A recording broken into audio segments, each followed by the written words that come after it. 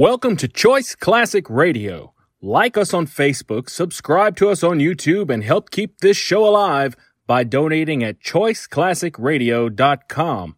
For more of your favorite old-time radio shows, join us on our companion podcast, Choice Classic Radio Detectives, where we bring to you tales from the greatest detective shows the golden age of radio had to offer.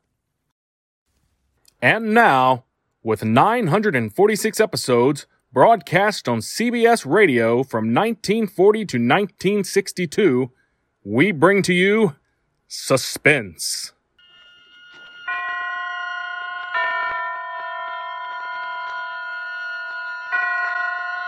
Roma Wines present Suspense. Roma Wines, made in California for enjoyment throughout the world. Salud. Your health, senor. Roma Wines toast the world. The wine for your table is Roma Wine, made in California for enjoyment throughout the world. The Roma Wine Company of Fresno, California, welcomes you again to this weekly half hour of Suspense. Tonight from Hollywood, Roma Wines bring you as stars two of the screen's most distinguished actors, Mr. Thomas Mitchell and Mr. Donald Crisp. They appear this evening in a play written for suspense by Robert Tallman, in which psychiatry is called upon to deal with a sick mind which has unknowingly been tempted thrice by murder. And so with the performance of Thomas Mitchell as the millionaire tycoon Edgar Lowndes and of Donald Crisp as the psychiatrist Dr. Aronson, we again hope to keep you in suspense.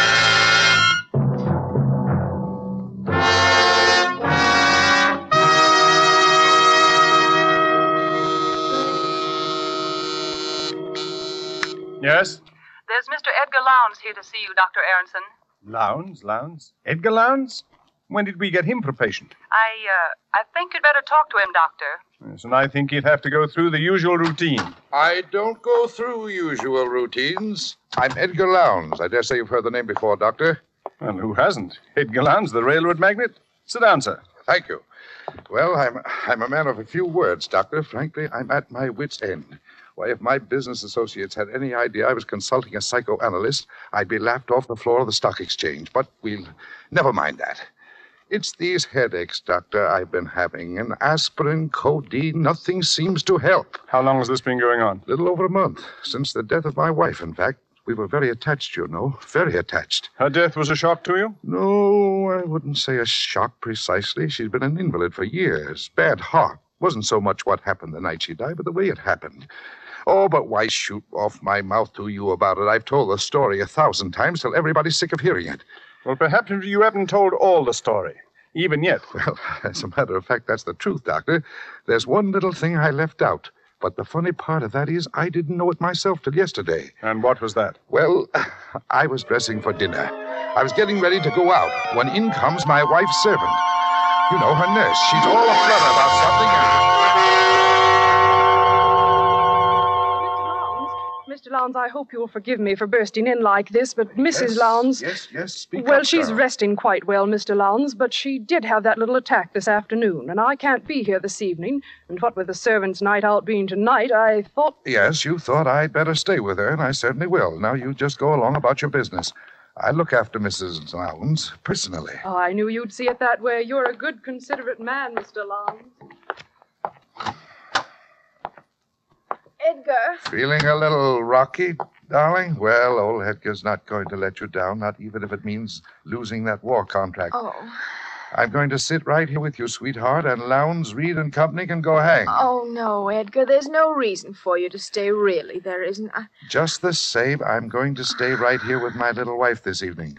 Really, Edgar, it's not necessary. If you'll just get the brown bottle out of the medicine chest, the digitalis, and leave it here by my bed with a glass of water. And leave you here alone in this big house feeling the way you do? Not much. Not for 100 war contracts. Now, Edgar, do as I say. Just leave the medicine here by my bed, and everything will be all right. Now, go on, darling, and do as I say. Please, it's the brown bottle.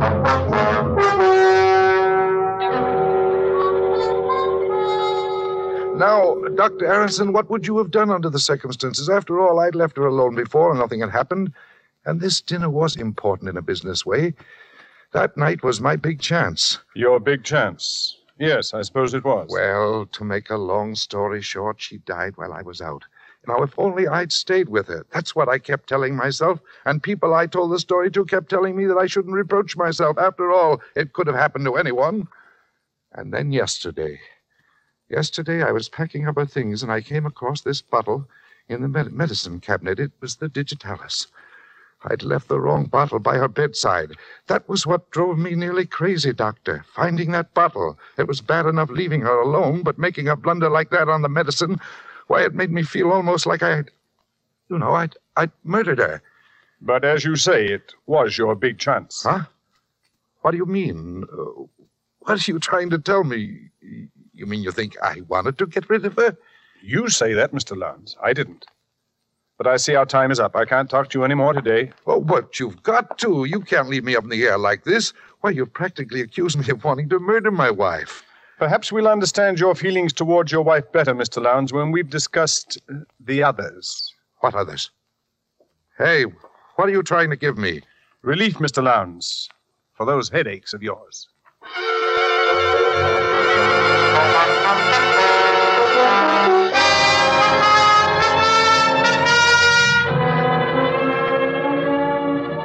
Tonight, for Suspense, Roma Wines are bringing you as stars Mr. Thomas Mitchell and Mr. Donald Crisp, whom you have heard in the first act of Case History on Edgar Lowndes.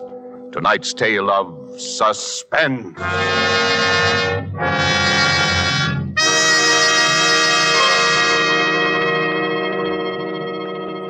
Far from the scene we've just left, far to the south, across the equator, is another scene I ask you to visit with me. It's just before the dinner hour on the beautiful roof terrace cafe of the Hotel Metropolitano of Guayaquil, Ecuador. We're finishing our appetizers, an excellent sherry, and lifting your glass, you remark to our host that you envy him such wine. He laughs. You're very kind, he says, but I'm afraid the compliment is misdirected. It is your own California you must praise for this splendid wine. And then he holds the bottle up, and looking at the label, you see Roma California Sherry. This could easily happen in many far countries where discerning tastes have found Roma wines a luxury imported and treasured. For these are, in every sense, fine wines, excellent in flavor and character, from the rich vineyard country of California. Products of age-old skills in winemaking, aided by modern scientific quality controls and tests. And here in the United States, Roma wines cost astonishingly little, mere pennies a glassful, because here there is no import duty to pay, no overseas shipping costs. Such enjoyable flavor and quality, such low cost, such high wine value have won tremendous popularity for Roma wines. They are by far America's largest selling wines, enjoyed by millions with meals when entertaining anytime. To enjoy these delights yourself, ask for ROMA, Roma wine, made in California for enjoyment throughout the world. And now it is with pleasure that we bring back to our sound stage Donald Crisp as Dr. Aronson and Thomas Mitchell in the title role of Case History on Edgar Lowndes. A tale well calculated to keep you in suspense.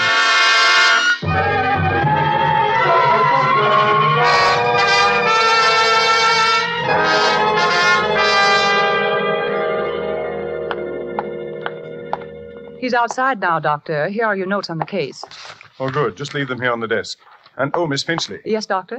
From now on, when Mr. Lowndes is in the consultation room, I want you to keep an eye on my private office.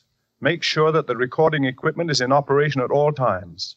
I want a record of every word he says in his own voice. Is this a criminal case, Dr. Aronson? I don't know yet. But hadn't you ought to... I'm sorry, Doctor. You can let him come now, if you will, Miss Finchley. Yes, Dr. Aronson. The doctor will see you now, Mr. Lowndes. Thank you. Well. Here I am again. Surprised to see me? How are the headaches, Mr. Lowndes? Well, sir, they evaporated just like that. I slept like a top. Don't know how you did it, but you've sold me on this psychiatry deal. So I thought while we were at it, Doctor, I might as well straighten out a couple of other little things that have been worrying me. I rather thought there were others. Now, listen, Doctor, don't start talking in riddles again. Maybe you were right. Maybe I did want my wife to die. Unconsciously, of course. Well, why not?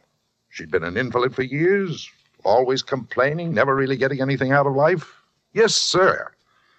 After I left your office yesterday, I thought the whole thing over, and I said to myself, Edgar Lowndes, you look at this thing squarely.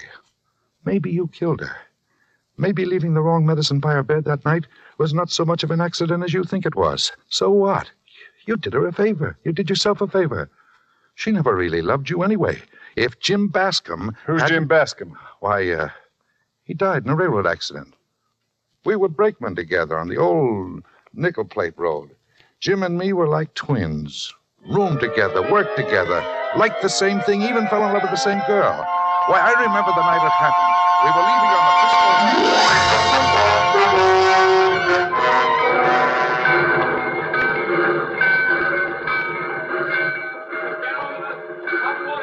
Reckon we better climb on top, Ed. It's our signal. Hey, wait a minute, Jim.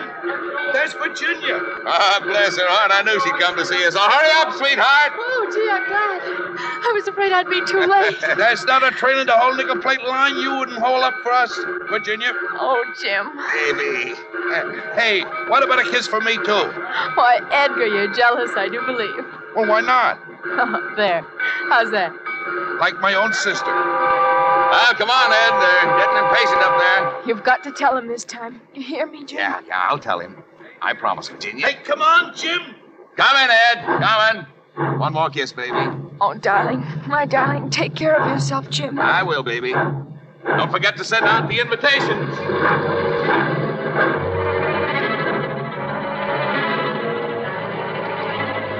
I knew when I saw him kiss her like that, it was all up for me with Virginia. Jim told me when we were crossing the divide. He and Virginia were going to be married the minute they got back to Milwaukee. We were carrying an extra heavy load that haul, and when we started down the pass... Ed, for the Lord's sake, watch me close. Don't turn your wheel till you see me turn mine. One jolt away, this train's rolling down the grade, and we'll all land in the ravine. Sure, Jim. Don't worry. I gotta be in good shape for that wedding, remember? Yeah, I remember.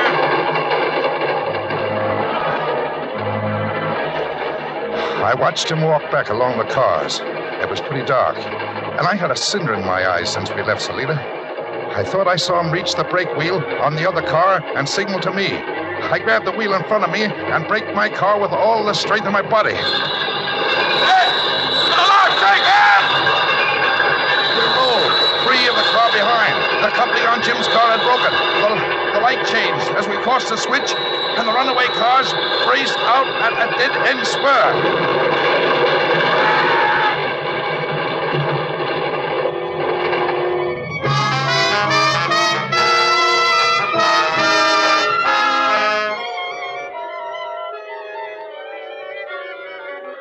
I saw Jim's body jolt free of the splintering car and hurtle out over the gorge.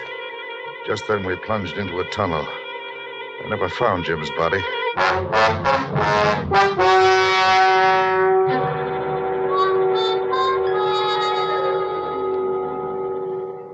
Well, so you can see why I think of trains in connection with death, can't you, Doctor? Yes. Yes, the association is quite clear. Uh-huh. Now, you're thinking I killed Jim, too, aren't you? Isn't that what you're thinking?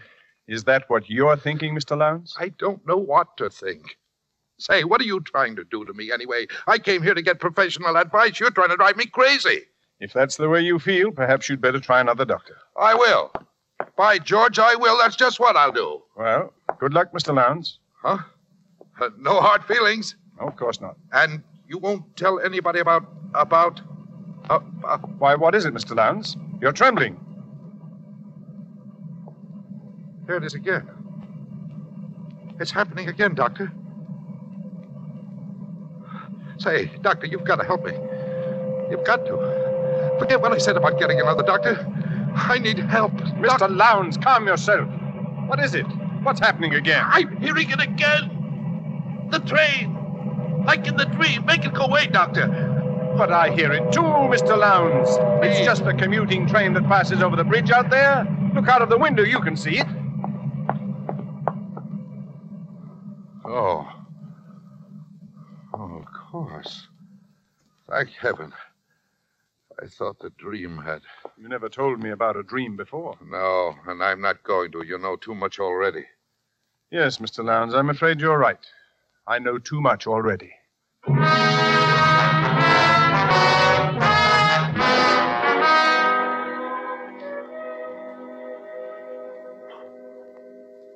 And I have kept a complete record of each interview with this patient by means of a recording machine concealed in my private office.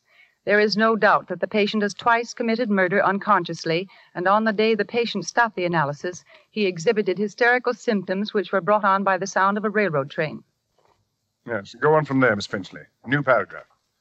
The train is a death symbol for this man and appears to be the subject of a recurrent dream. The danger of the present situation lies in the fact that the patient's unconscious impulses have been brought to the surface without being rationalized. There is, in my opinion, a positive danger that the patient, in his present condition, may commit one or even more conscious murders, particularly should he take it into his head to board a railroad train.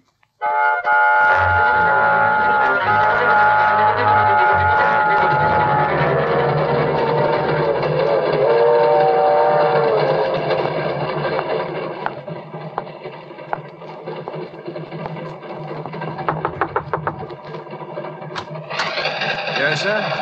Pardon me, but I noticed you were traveling alone, too, and I wondered if you'd like to join me in a little game of cards. Oh, well, that's a great idea. Come on in. Thank you. Railroads are my line. Edgar Lowndes.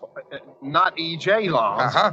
Oh, well, this is in the nature of an honor, sir. You're something of a tycoon, Mr. Lowndes. Thanks. My name's Ellis. Neckwear is my line. Mr. Ellis, say, I could use a couple of neckties. Got any samples with you? Oh, sure thing, Mr. Lowndes. Right here in this case. There you are, sir. Take your pick. Compliments of the Swilligan Cravat Company. Now, this one strikes my fancy. Well, go ahead. Take it. See any others you like? Well, let me think. Oh, hey, there's another tray under there. Say, hey, look. What? Out the window there. You see it? I don't see anything. What are you doing? Come on. So his line was neckwear, was it?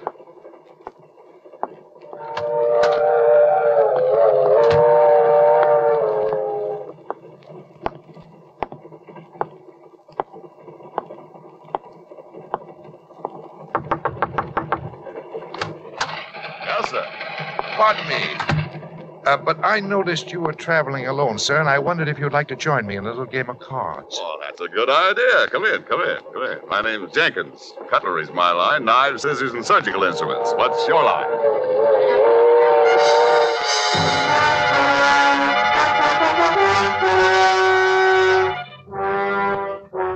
Police of 5 Midwestern states are on the lookout tonight for the homicidal maniac who stalked the corridors of the Lightning Express transcontinental luxury train, claiming the total of 3 victims murdered in cold blood. Edgar J. Lowndes, an executive of the railroad who was aboard the train on the fatal night, has posted a personal reward of $50,000 to anyone giving information leading to the arrest of the murderer. Well, it's happened. There was nothing you could have done to prevent it, Doctor. Even if you'd sent your report to the police, there wasn't enough evidence. And there still isn't enough evidence. Well, you run along. I'm going to stay here and finish these reports in longhand. You can type them in the morning. You're sure you don't need me? Absolutely. I think I'll take your advice. Good night, Doctor. Good night. Oh, Miss Finchley.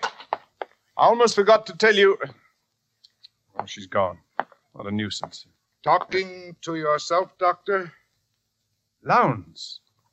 How did you get in here? The door was unlocked. Would you rather I'd come back during office hours? Why, yes. I'd rather you did, Mr. Lowndes. Was it very urgent? It's the headaches, Doctor. They've come back. It started again about a week ago. Well, that's after what happened on the train. Doctor, tell me the truth. Did I commit those murders, or didn't I? You're the only one who knows the answer to that. Something to do with the dream, I think. Oh, yes, the dream. We were getting around to that when you left here the last time. Now, tell me about it. Well, I hear the sound of the train, and I'm sitting there beside someone, a stranger, I think. He's wearing a checked waistcoat, and there's a There's a heavy gold watch chain with an elk's tooth suspended from it, like the one my father used to wear when I was a child in Wisconsin. Tell me something about your father. He died when I was quite young. He'd been an invalid, Doctor, ever since I could remember. He used to sit in an armchair, in a wheelchair it was, really, in front of the parlor window. He looked out into the street hour after hour. Sometimes when I came running into the house, he'd put out his cane and trip me, and I hated him for that. At one time, Doctor, I think I was about 8 or 9 years old at the time. Edgar? Edgar, come in here this instant. Your father wants to talk to you. Oh, heck, Mother, I was going to get up a ball game. Now, the ball game can wait. You come along with me. Can I ever have any fun, Mother? Can I? Hush up. Here he is, Jonathan. Come closer, boy. Want to have a look at you. Yes, Father? Just as I thought. Grass stains all over the new suit I bought for you, huh? Where? There. And there. I won't have him get the idea just because his father's an invalid. He can roll in the dirt like a gutter snipe and get away with it. Stop blubbering. Now go wash your face. I'm driving into town today. Want you to go along, run errands. The car my father drove was an all-electric, a battery job. His legs were completely paralyzed, and my mother had to practically lift him into it. But the car itself was entirely controlled by hand. Driving it gave him a sense of power he needed.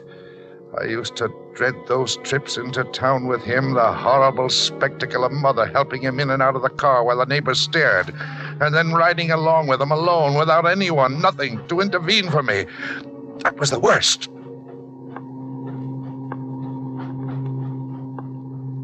Ma, speak up, boy.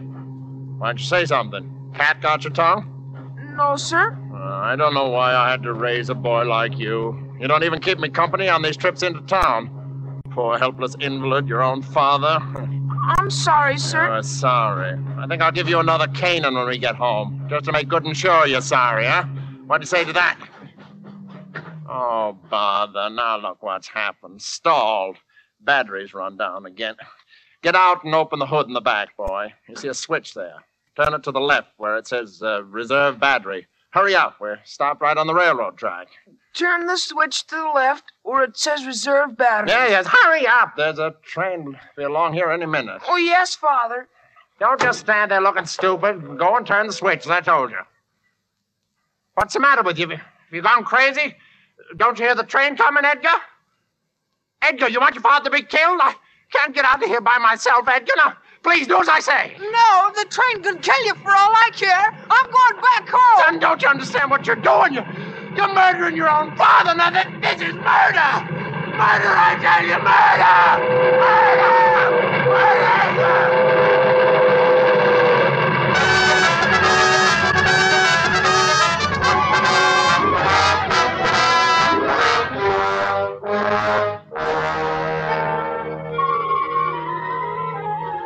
I walked home with those words of his ringing in my ears. I can hear him yelling yet. Son, don't you understand what you're doing? You're murdering your own father. Murder! It's murder, I tell you! It's murder! Murder! But I never felt a qualm. Those words were like sweet music to me, Doctor. Well, that's the end of the story. But it's only the beginning. When I walked into this office for the first time, I was a man suffering from headaches, seemingly brought on by grief over the death of a loved one. Now I see myself as a man who murdered his father, his best friend, and his wife, who must kill and kill again, because every time I kill, I'm killing him, my father, whom I hated beyond all comprehension, and for whom one death agony was not enough. Now that you know all about these things, my dear doctor, I'm afraid that you'll have to be the next on my list. Put that gun away, Edgar. You don't really want to kill me. I'd be a fool if I didn't. Well, the headaches will come back, Edgar. There'll be no one here to cure them. They won't come back. You showed me what caused them, didn't you, Doctor? You'll have worse things than headaches. You'll begin to hear things. You'll have delusions. You'll think you can hear a train passing outside at this very moment, don't you? But if you look out of the window, you'll see there's no train there at all. You won't trick me into turning my back. Come out from behind that desk. Keep your hands up high. That's it. Now then. What was that? Don't you understand what you're doing? Where's that voice coming from? You're murdering your own father. There it is again. It's murder, I tell you. Murder! Stop it. Murder! Stop it. Murder! Stop it. I hear no voice. Stop it! I can't stand it. I'll kill myself. Then give me the gun, Edgar. Please, Doctor, make it stop. Take it away. Only here. Make it stop. That's enough, Miss Finchley. Shut it off. Are you all right, Dr. Aronson? Yes, thank you. You almost had me thinking I was hearing voices. Well, I did hear voices, and that's why I came back. And I remembered about you wanting Mr. Lowndes' interviews recorded, so I went in the other room and started the machine. When he became violent, I played back the last part of the record, thinking it might divert his attention. Good girl. We've got all the evidence we need now to put Mr. Lowndes where he can't do any more harm. You may have evidence, but you haven't got me, and you won't get me alive. Dr. Aronson, the window! Stop him! Sorry, Doctor. I can't wait. I've got to catch a train. Hey, Jim! Wait for me!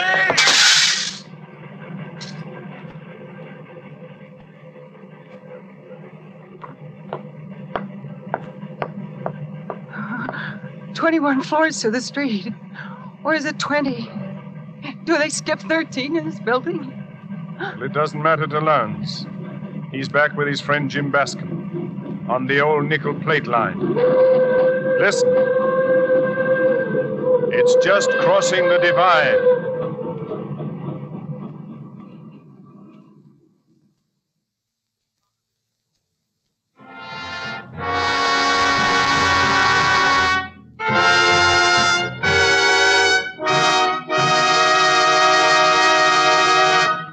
And so closes Case History on Edgar Lowndes, starring Thomas Mitchell and Donald Crisp.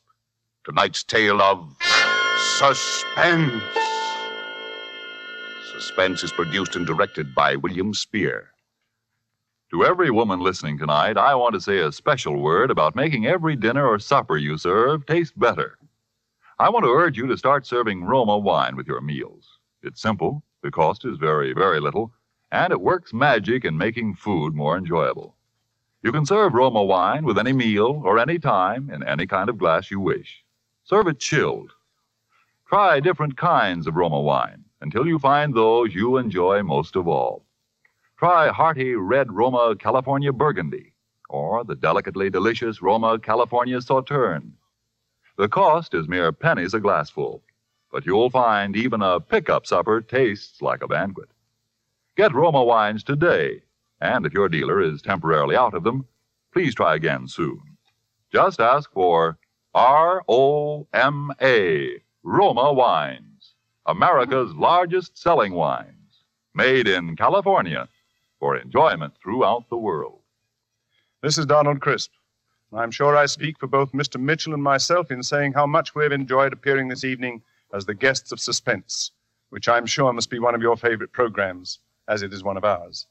Next week's stars of Suspense will be Geraldine Fitzgerald and Richard Wolff, who appear in one of the most extraordinary stories by that most extraordinary writer, James Thurber.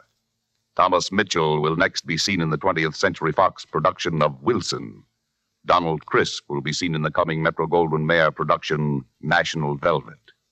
Next Monday, same time, you will hear Geraldine Fitzgerald and Richard Wolff in Suspense. Presented by Roma Wines, R-O-M-A, made in California for enjoyment throughout the world. The following message from our United States Treasury is brought to you by Roma Wines. The invasion is on, the biggest in history, and it needs backing that is equally big. So back the attack. Buy war bonds. Buy more than before.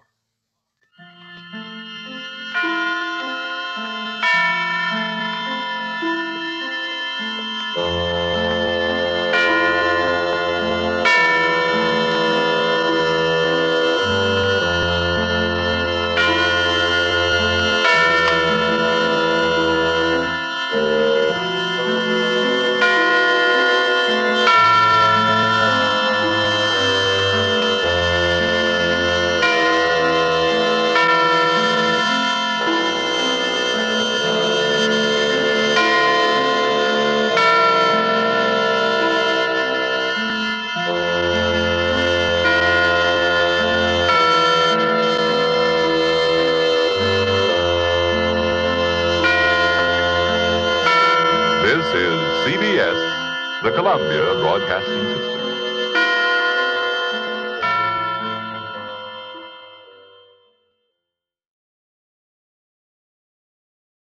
That concludes today's episode. We'd like to thank you and remind you to donate at choiceclassicradio.com. Remember, your donations make episodes like this possible.